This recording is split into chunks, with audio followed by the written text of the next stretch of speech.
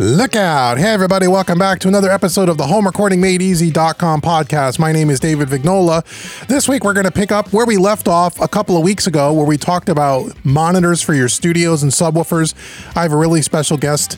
We have Josh Estock from Focal, the director of marketing at Focal USA. Josh is going to talk to us about studio monitors and what to consider when picking up new studio monitors and the pros and cons to subwoofers and acoustic treatment and so much more. So we got an expert in the industry going to help us with choosing studio monitors. So sit back, relax, get yourself a cool drink, and let's listen to part 1 of 2 of my interview with Josh Estock from Focal right here on the HomeRecordingMadeEasy.com podcast.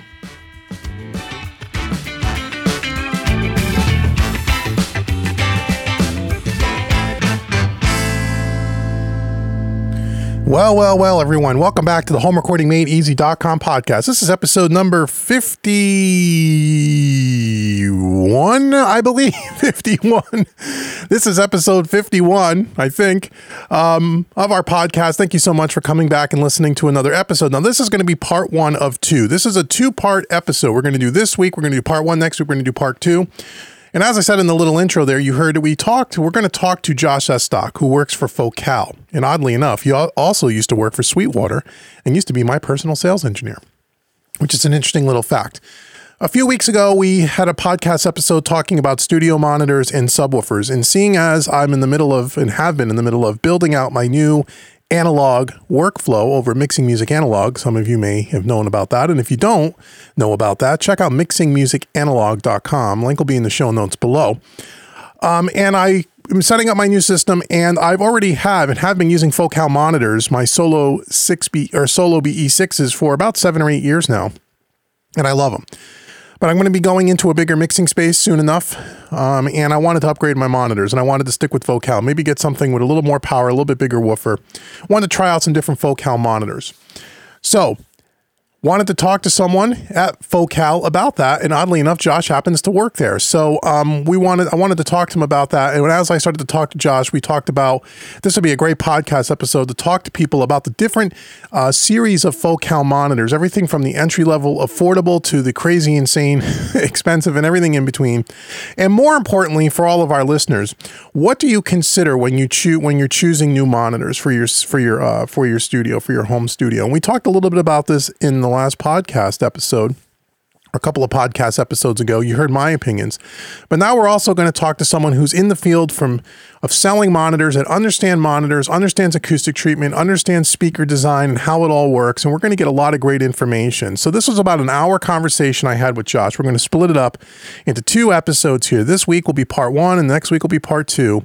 So if you're someone that's in the market for new studio monitors, whether you like Focal or not, although I would highly recommend you at least check out Focal because their speakers are outstanding. They sound amazing. I'm a big supporter of them. But all the information you're going to hear in this week and next week episode really doesn't matter whether you choose a Focal monitor or any brand. A lot of the same principles all the principles we talk about are going to apply. Everything from speaker placement, acoustic treatment, the pros and cons of subwoofers, and so on and so forth. So this was really cool. Josh is a really great guy. He knows his stuff. And I highly recommend that you sit back and relax. This episode will be a little bit longer than normal, and next week's will be as well.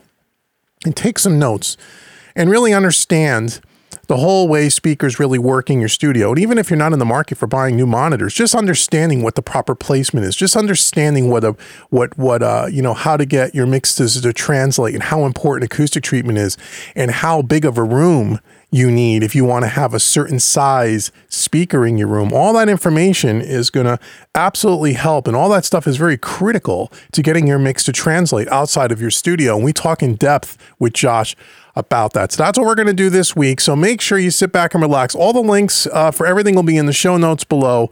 If you have any questions, you can certainly email me through the website. So right now, let's talk with Josh. And let's talk about studio monitors right here on the HomeRecordingMadeEasy.com podcast. Hey, everybody. Welcome back to HomeRecordingMadeEasy.com and also MixingMusicAnalog.com. And you're going to be on the YouTube channel and the podcast. And this week, we got a really special guest. We're talking to Josh Estock, who is the North American Pro Director of Focal. Now, the interesting thing about Josh is that Josh also used to work at Sweetwater and was my personal sales engineer. So a lot of you know that I've been on the market now looking for some upgraded monitors. I currently use in my studio the Focal Solo B6Es with the subwoofer, the Focal subwoofer, and they're fantastic. And I think Josh is the one that actually turned me on to Focal about 7 or 8 years ago. And since I've started to build out this new mixing studio, I thought maybe I'd like to upgrade my monitors, and I want to stick with Focal. They got some new models out, and I've been working with my good buddies over at Sweetwater. So this is kind of a for lack of a better word, sponsored video between Sweetwater and Focal and myself, and we're working together to try to find the best monitor for me.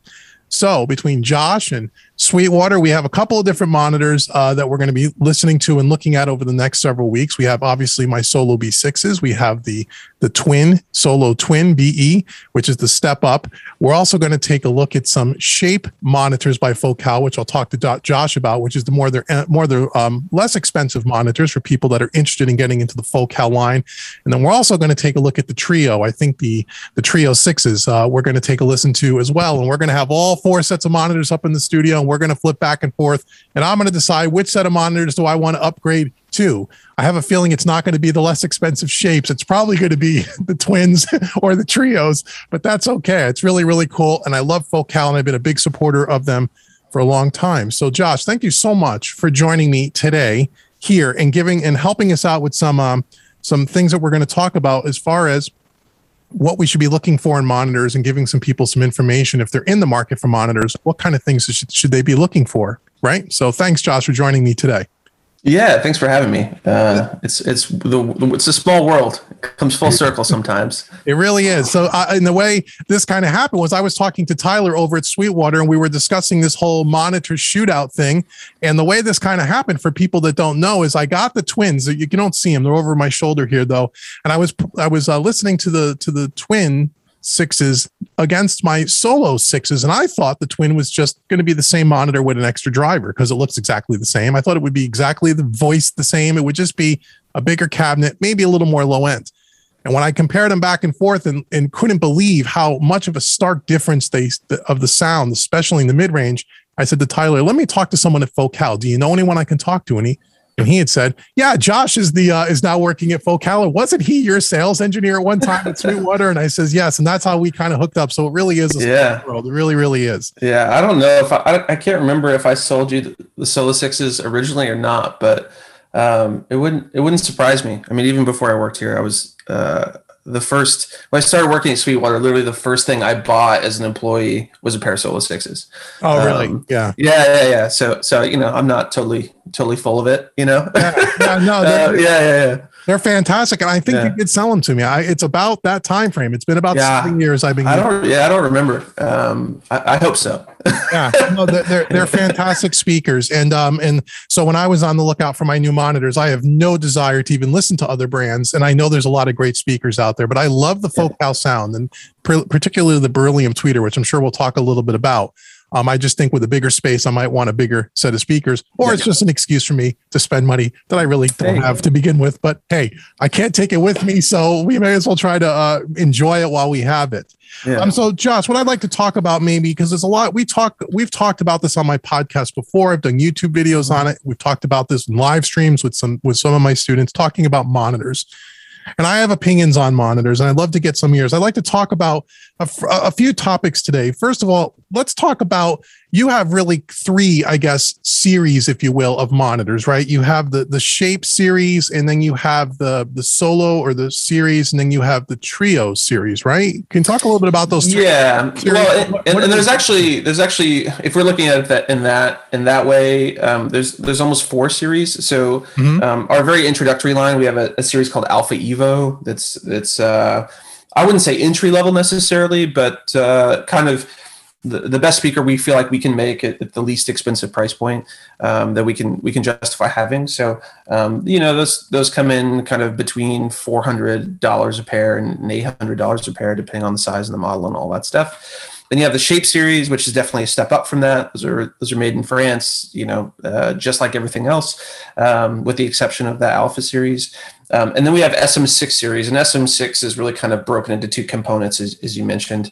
You've got the solos and the twins, and then you've got the Trio 6 and the Trio 11. Okay. So those are kind of in the same series, but yeah, the Trio nomenclature isn't super clear there. Right. And what are kind of I mean, outside of the price points, right? And there's something for everyone there, but what are kind of the main differences? Like, what's the difference between the solos and say the trios outside of, maybe, I know some of them have a couple extra drivers. What is there any, is all the speakers, when again, foolish me looking at them, they look the same, and you look at the driver and you look at the tweeter and you go, they look identical. It's just in a different cabinet. Is that really not true? Or what are the real differences between them?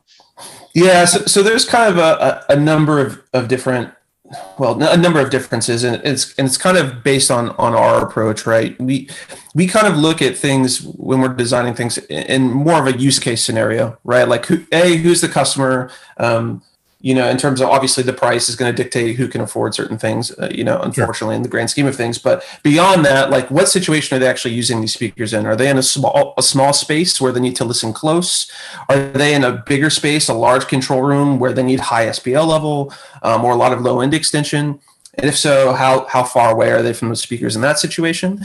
And we kind of scale those in a way where we feel like we can deliver a similar experience in terms of linearity and clarity and all those things, but just get bigger. So what you'll find, for instance, in SM6 is you start with the Solo 6, which is a single two-way driver, right? And then gradually you notice as you move up in the series, you get to the Twin 6, like you mentioned, that has a two 6.5-inch drivers and a 1-inch tweeter, where you don't necessarily get more low end. You'll get some more output, but you actually gain more efficiency, right? Because in a two-way speaker, you've got that one driver that's handling all the mid-range content, 2.5K and down, and then all the bass content. So there's a certain amount of efficiency. That driver is doing a lot of work. It's covering a lot of sonic, area, if you will, versus something like a twin. It's actually splitting that load up of all of that low end information, that mid range information. So there's more efficiency, right? If you have a really, really long, a 40 hertz cycle, if you're talking about the amount of energy it requires, it takes 10 to 15 times as much energy to reproduce a 40 hertz tone than it does a 1K tone, right? So if you imagine a woofer, one driver trying to do this in a broad sweeping motion and at the same time do this, right, it's a lot harder for that. So what happens is the low end can, in some cases, mask the mid range of things. So that's what you're hearing in a Twin 6, where you jumped up and you said, "Oh, the mid range is a lot more present." Well, it's actually because those two drivers are sharing that load. One driver's managing everything 200-ish down, and then the other one's handling everything else. So it just kind of allows more efficiency in the grand scheme of things. And then you move up to Trio 6 and Trio 11, which are true three-ways. Once again, adding more efficiency, adding bigger cabinets, bigger drivers, so it can effectively reproduce that sound, signature, whatever program materials coming in, going out as accurately as possible. Right. So and when you have the three drivers, I guess then the crossover points are going to be different as well, right? So in the twin, you have those two mid-range drivers, they're going to be crossed over at different points. Correct. Are the speakers, for lack of a better word, are they tuned different than like what's in the Solo, or is it just simply by having that second driver, you're taking over some of the low end duties and therefore being more efficient, and therefore that's why the perception is that it's more mid-range pushed, if you will, or more open in the mid-range than say the Solos? Or are they tuned differently? Is it what? It's all crossover. So for instance, with the twin, and it depends on how you have them switched. So on the back of the twin, you'll notice there's a left and a right switch that will change what each driver's fed, right? So there's three dedicated amplifiers in that speaker, but they're crossed over differently. So one driver's handling actually 240 down. The other one is handling everything 2.5K and down. So they're splitting up that low end the duty, if you will, and which just allows for that mid-range to operate a little more freely. But they're the same driver. The amplifier topology on each on each speaker is the same. They're just crossed over differently to kind of subdivide those duties in a way that's more efficient. So it is the same speaker. So is that correct? Same thing with the Beryllium tweeter? Is that the same tweeters in both those models? Sure. Well, yeah. So the Solo and Twin have the same drivers. When you go to the Trios, they do not have the same drivers. But the tweeter on all of them, even though they look similar on the surface, they're not necessarily the same because the voice coil behind them can be a little overwound on one. The magnet structure may be a little bit larger because you need to create a higher SPL level. But for the most part, the driver material and the tweeter material is the same on the Solos and Twins. And then when you go to the Trio series, the Trio 11 and 6 share the same tweeter, but the mid-range and the low frequency drivers are different. It's completely different, right? And also, but same philosophy behind all of it, right? In the grand scheme of things, it's Focal, when you get into the grand scheme of how we make speakers, right?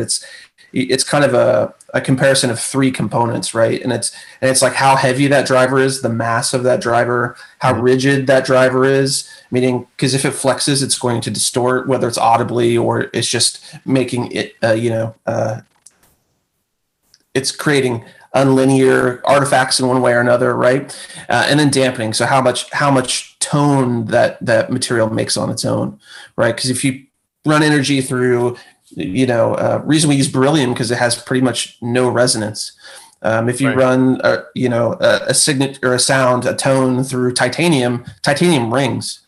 I looked at pitchforks to illustrate this, but it rings. You run the input tone in, the input tone stops. It's going to ring for a certain amount of time after. Beryllium, it has next to no resonance, but that's also why it's expensive. So that's kind of part of it. It's all making sure those 3 kind of fundamental components are a match and can kind of meet certain price points where we find they're most efficient sonically and from a cost perspective too. Yeah, and I think that beryllium tweeter in the Focal, it's that Focal sound, right? So I mean, what would that really pleasant top and that really non-brittle kind of top ends is because of that beryllium tweeter, and that's what makes that Focal. The Focal has that specific sound that sounds completely different than anything else I've ever heard. Yeah. Yeah, it's an interesting material. It's like it's super expensive. It is a natural, like if you go back to high school chemistry class and you look at the periodic table, beryllium is a pure element. So, but yeah, it has very unique properties. We have all the tooling that we use to form those is done in house. We literally get them in sheets. So, and they're press formed and laser cut and all this stuff. But it definitely has a sonic signature. We're the only ones who use beryllium really at this point in time. I'm sure that's probably because of patents and stuff too, but right. But I mean, there's some benefits of it. It's just really, really light. It's really, really rigid, and it, like I said, the damping tone, so you can listen to it forever without it fatiguing your ears. Yeah. That's one thing I noticed with those is I can listen and mix all day long at reasonable volumes, and you don't feel ear fatigue. And that's one of the reasons why I really love them. So now we have these 3 different types of series and at all different price points and all the different engineering. So if someone's in the market for choosing for monitors, what do you tell people when they say, look, I'm in the market for monitors? I mean, what are the first kind of things that they should consider? I mean, there's a whole bunch of things, right? I mean, what do you, I mean, I think, a lot of people, they want to get the biggest speaker with the biggest cabinet, the biggest thing they can afford, but that isn't always the right thing to do, right? So what things would you consider when you in the market for monitors? Yeah, totally. And honestly, it's funny you mentioned that somebody wants the biggest thing. I try to talk people off the cliff all the time. It's like, hey man, it's not often a guy tells you to spend less money, but I'm telling you, you don't need this huge thing all the time. Now, maybe there's some cases where you do, but the first question is in my mind, what are you trying to accomplish? Is the goal to wow a client on the couch in the back of the room? Okay, because if that's the case, maybe it's a different conversation than if you're trying to, do one pass mixes and never do a recall in your life, and never have to take it out to the car or listen, or never have to audition here or there or wherever. Those are 2 different things. But normally the conversation is, I want a really transparent speaker that delivers a reliable result. That's what we do. We make studio monitors, right? So there shouldn't be any secrets there. But so that's usually the first question is intent. And the second question is, how big is your space? Right. How much room treatment do you have up in the wall? Because frankly, the room is part of your monitoring environment, whether you want to believe it or not. It's between your ears and the speaker. So unfortunately, the room has a pretty significant impact on the way speakers sound. I've seen people, I've literally had people message me like, hey, I just had my room retreated and they'd sound like totally different speakers. Because the room can totally compromise the way you're experiencing everything. So, and by that token, buying the biggest speaker and putting it in a teeny tiny untreated room is not a good investment. Not a good use of your money. Right. So right. So it's just trying to maximize that relationship in a way for the customer that makes sense for them. Because maybe somebody's in a situation where they can't treat a room the way they want to treat it. Maybe they're in an apartment, or maybe they're a student and they live in a dorm room. They can't put stuff on the walls. There's considerations, in those cases I'd say, yeah, let's maybe look at a smaller speaker that you can sit closer to.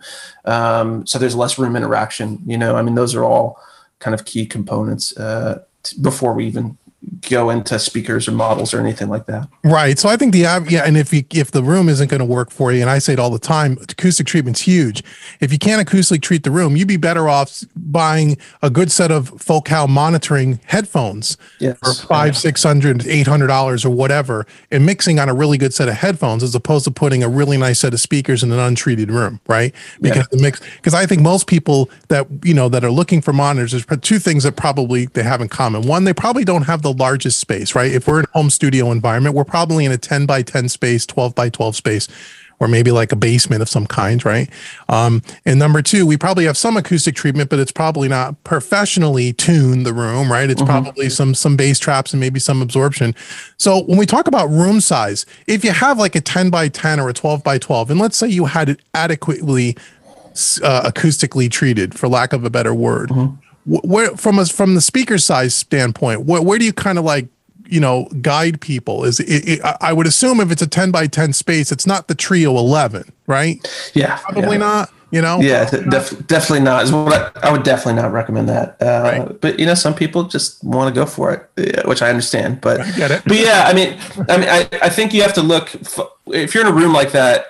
There's a couple tools you can go. If you Google like a room mode calculator, you can look at, like, for instance, a 10-foot deep room, a 40 hertz tone. I keep mentioning 40 hertz tone because it's just easy, but tuned to A440, a 40 hertz tone is like 20 to 22-ish feet long for a single cycle, right? Which means if your room's 10 feet deep, you're pretty much going to be almost exactly out of phase in the middle of your space.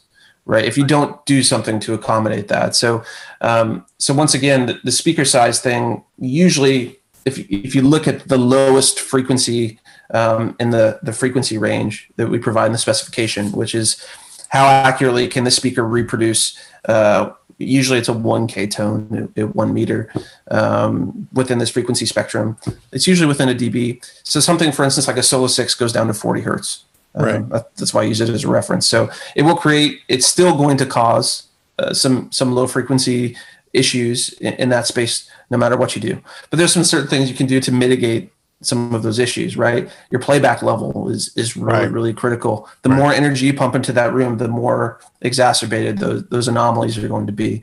But yeah, in a situation like that, I probably typically recommend something like a 5-inch or 6.5-inch driver in those cases. A lot of guys are doing, who may be doing like rock stuff or EDM stuff or something that's really, really bass heavy. There's a fundamental conflict there, right? Because they want to hear 30. But what they're hearing at 30 is never going to be accurate no matter what they do. So I think in that case, a set of headphones are a good example. But in a room that's treated, I think a 6.5-inch driver in that territory is really great. But you also have to ask yourself, how far are you going to be from your speakers too? Right. So that's a good question. So how far away should you be from your speaker? And because if, let's say, you're in a square room, which is a typical bedroom, how far away, does it really matter how far away from the front wall? Like if you're sitting in front of your mixing station and your speakers are pointed at you, there's a wall probably in front of you. Does it really matter how far away the monitor is from the wall and how far away then you're sitting from the speaker? Yeah, it can. all this stuff. There's a multitude of variables, right? But yeah, it absolutely can. In a situation like like that 10 by 10 bedroom you're referring to,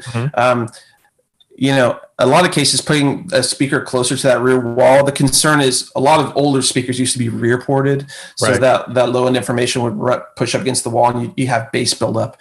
And you're going to have that from any adjacent surface, whether it's a wall or a desk. You're going to get kind of some sort of resonance that's going to increase the interaction of the space. So that's true. But depending on the depth of the room, sometimes putting a speaker closer to the wall can actually be a good thing, because you're limiting the number of low frequency nodes that fall into a space and any phase anomalies that may happen there. So, but good rule of thumb, where I tell everybody to start is you use the 38% rule. If you're not familiar with the 38% rule, I'm probably not the best person to explain it. But when you talk about any space, you go into the space, say the length of the room is 10 feet, as you said, from front to back wall. Your mix position should be approximately 38% into the front 38% or the rear 38% of your space. Why that is, I don't know, but there's a bunch of acousticians who are way smarter than myself who can tell me the exact reasoning for that. But my understanding is it's that percentage does a good job mitigating room interaction and room anomalies in terms of just the average square or rectangular box, right? So start at that 38%. If it's 10 feet, that means you're going to be 3.8 feet away from your back wall, right? And then from there, you depending on your desk and your setup or whatever, you want to draw an equilateral triangle between your ears and the speakers, right? So that equilateral triangle could be 2.5 feet away. That equilateral triangle could be 5 feet away if you're talking about the rear 38%, right? It really just depends on how that's set up. But those are kind of the two things, is just figure out where you're going to end up in that space, and then make sure you have an equilateral triangle so information from the left speaker or the right speaker isn't hitting your ears out of phase or before another in terms of delay. Because if it's your left speaker is closer to your left ear than the right one is, and your hearing is the way it should be, if the left speaker is closer, you're going to perceive that snare drum that's pan center a little left. Right. And that vocal a little left because it hits your ear a little bit earlier, right? So that's right. So it's kind of starting there and then moving forward, I think is usually the best course of action to kind of figure that out.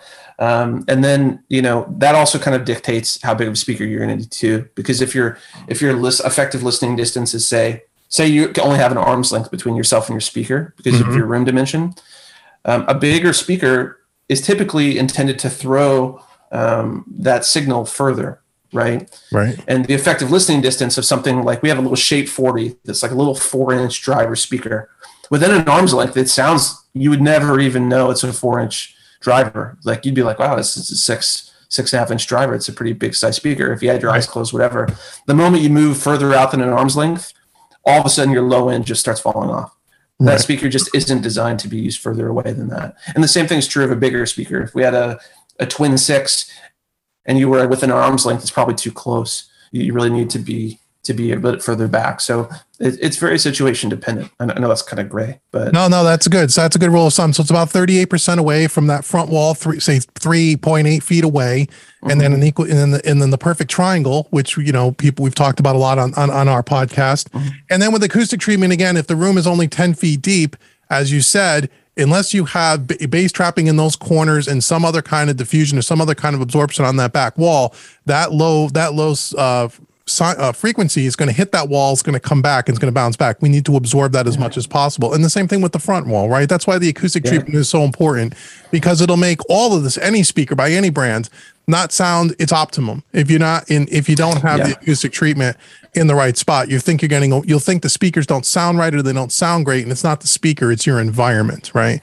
Yeah, 100% of the time. The conversation where the guy's like, man, I mixed, I mixed the track, was sounding great in my room. I took it out in the car, and it's like I either had way more bass than I was expecting, or not enough, or there was no bass at all. That's right. That's just a room mode, and how far or in or out of that room you're sitting is going to be dictated by that. And it could be the front 38%, it could be the back 38%, but you typically want to avoid anything kind of halved in a room dimension, too. But yeah, bass traps are killer. But even bass traps in a small space like that, there's really not much you can really do even below 80 hertz, unless you just have the space for a lot of mass, because that's the only thing that stops it really, is mass and just different types of material, Right. So the deeper your room is, the better off you're going to be from a low end point of view, right? Perspective. Yeah, typically. Just because it has room to dissipate, right? And it's really just phase, right? It's just low end. It's just low end canceling itself out in your room.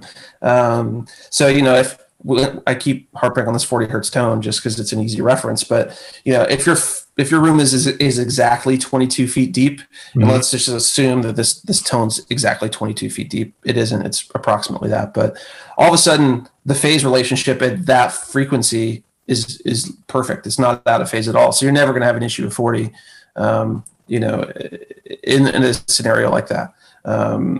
In terms of phase. Now, in terms of frequency response, it's a whole different thing. But yeah, it's a lot to unpack. There's a lot there. So I guess the takeaways are, if you're looking for monitors, the first thing you want to do is, what size space are we going into, right? How far away can you be sitting from your speakers, depending on your room situation. The 38% is a great way to start, and that may or may not work perfectly in every situation. But so how far away are you going to be sitting away from those speakers? And how much acoustic treatment are you able to and willing to put into that room to be able to, and then once you have those three things figured out, if we're talking about a 10 by 10 space, you're saying like a 6.5 speaker or smaller is probably the way to go. 8, 10, 12 is probably not going to be conducive to that small. Yeah. When you start getting up into that 8-inch woofer or larger, you probably need a room that's twice the size, right? So you probably need like a 20-foot plus depth room, and maybe even a 15 or 20-foot wide room, right? You almost need double the space in order to get, acoustically treat and set yourself up in a position where those speakers are going to sound the way you would intend them to sound, right? Yeah, ideally, and I think anybody who's making the investment in a set of studio monitors who doesn't have treatment, or think of it as one big thing. And I know that's a little more daunting because acoustic treatment's not fun to buy. That's not sexy. I know that. Yes, it's just not. It's not exciting. But you really should think of it as, and frankly, probably invest a little bit more in the treatment side of things. There's whether you're doing a DIY thing, which you can certainly. There's a lot of really great DIY resources out there to build your own panels, or you're buying pre-made panels from some company. There's a lot of resources out there, companies who do free room evaluations and things like that, who can help you kind of understand a little bit more about your room specifically. But yeah, I think you have to take a really holistic approach. If your concern 100% is this thing translating to the outside world. Well, I think for mixing, right, that's probably the biggest. That's probably the biggest challenge. Is you want to be able to, whether you're mixing for clients or just mixing your own music, you want to be able to, as you said, take your mix on a CD or a thumb drive or however we do it today, leave your studio, put it in the car, and in the low end is always the challenge. It's not normally the mids and the highs, but it could be, but it's really the bass.